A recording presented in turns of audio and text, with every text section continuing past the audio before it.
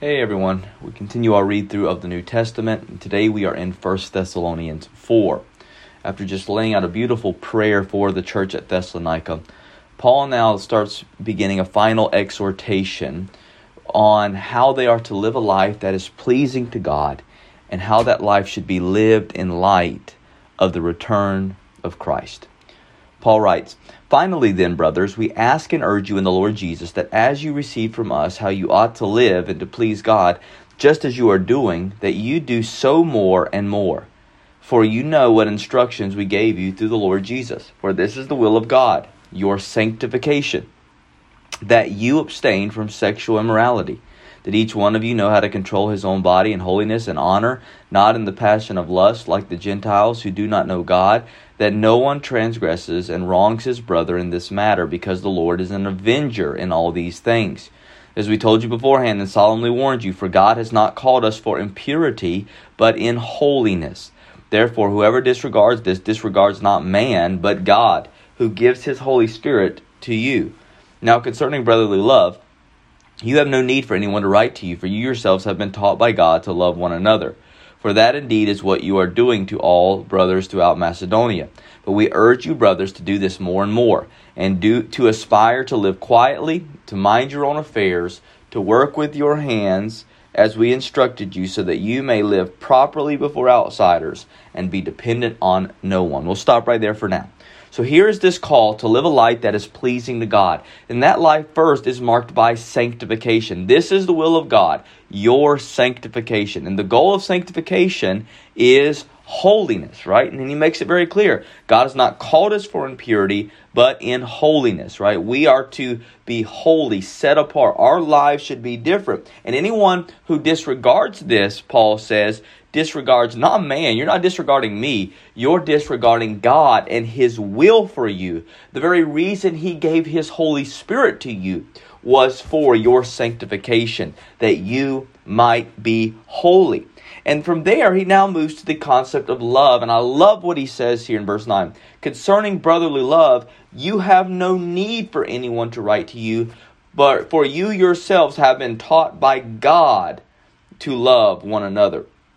This should show us something very important about the nature of where this brotherly, divine sense of love should come from. It is a gift and a teaching from God. It comes directly from and through the Holy Spirit in our lives. If there is no love, then God is not at work in us. And that is very clear from John's epistles as well. If there is no love for your brother, no love for others, then God is not in you. For God is love. And if God is at work in you, that love that is going to be guided by the Spirit and filled with truth will be full in your heart, and it will be poured out onto others.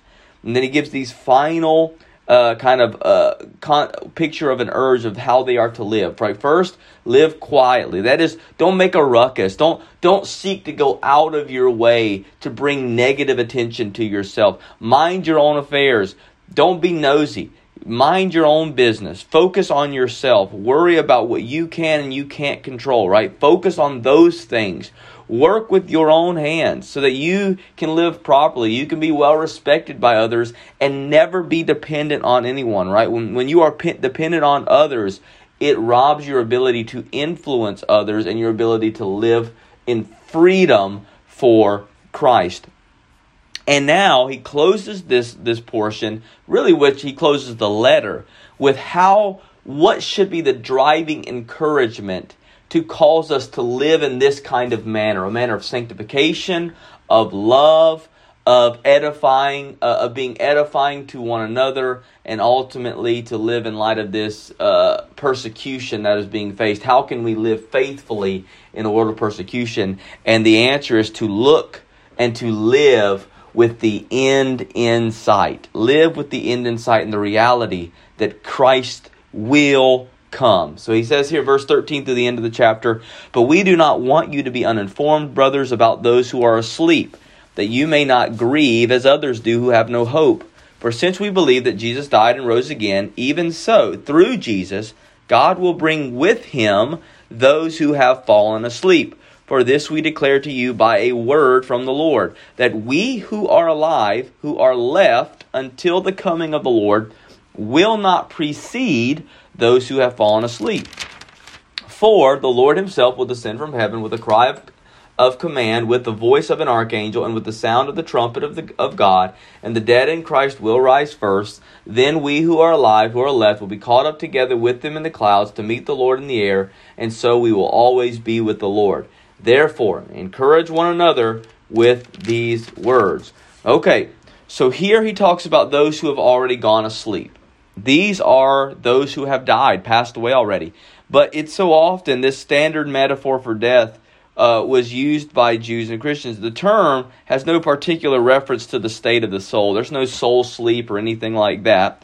But rather, it's simply the idea that in Christ there is no death, right? It's merely a passing on into another blessed existence, right? Awaiting for the resurrection to come.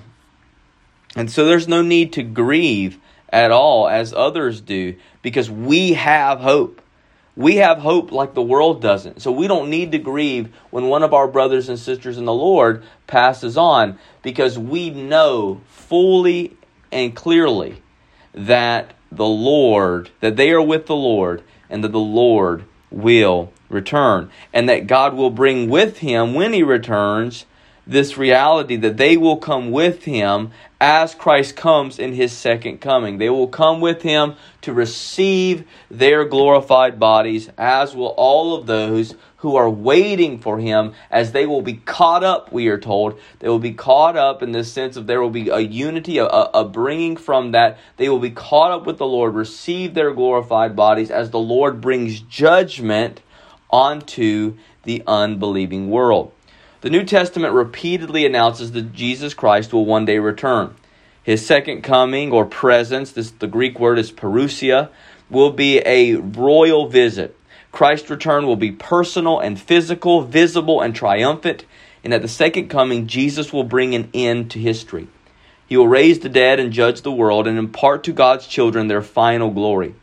Paul says that Christ will then deliver the kingdom and become subject to the Father. In saying this, Paul does not mean that Christ is reduced in honor, but that he will have completed the plan that God assigned to him for redeeming the elect in heaven, and the elect will honor the Lamb who opened the book of God's salvation. According to verses 16 and 17, Christ's coming will be a descent from the sky, heralded by a trumpet, a shout, and the voice of the archangel. Those who died in Christ will be raised, and Christians living on earth will be caught up to meet Christ. This event will mark the end of life in this world as we know it, and the beginning of life in unbroken communion with God. The idea that Christians will be taken out of this world for a period after which Christ will appear still a third time for the second coming has been held by many, but this lacks scriptural support. The New Testament specifies much that will take place between Christ's two comings. However, apart from the fall of Jerusalem in AD 70, these predictions are of ongoing processes rather than single events, and do not yield even an approximate date for Christ's appearance. The Gentile world will be summoned to faith. Many Jews will be brought into the kingdom. There will be false prophets and false Christ. There will be apostasy from the faith and tribulation for the faithful. A man of lawlessness must appear. Yet no dates can be deduced from these predictions. The time of Jesus' return remains completely unknown to us. Christ teaches that it will be a tragic disaster, though, for anyone who is not ready when he returns. The thought of his return should be constantly in our minds, encouraging us in our present Christian living, causing us to stand ready to meet Christ at any time and to live a life with the end in sight, living daily with the expectation that Christ might return. And if so, how would we want him to find us living? Should we be living fully and completely in service to him, calling the world to repent and to turn to its Savior, so that they might too live when he returns, rather than face his wrath? The Lord will come, and we will be with him together if we stand and turn to him and him alone. He is our hope. He is our salvation. And we will, when we see him on that day, it will be joy for those who are in him by faith. Therefore, encourage one another with these words. God bless.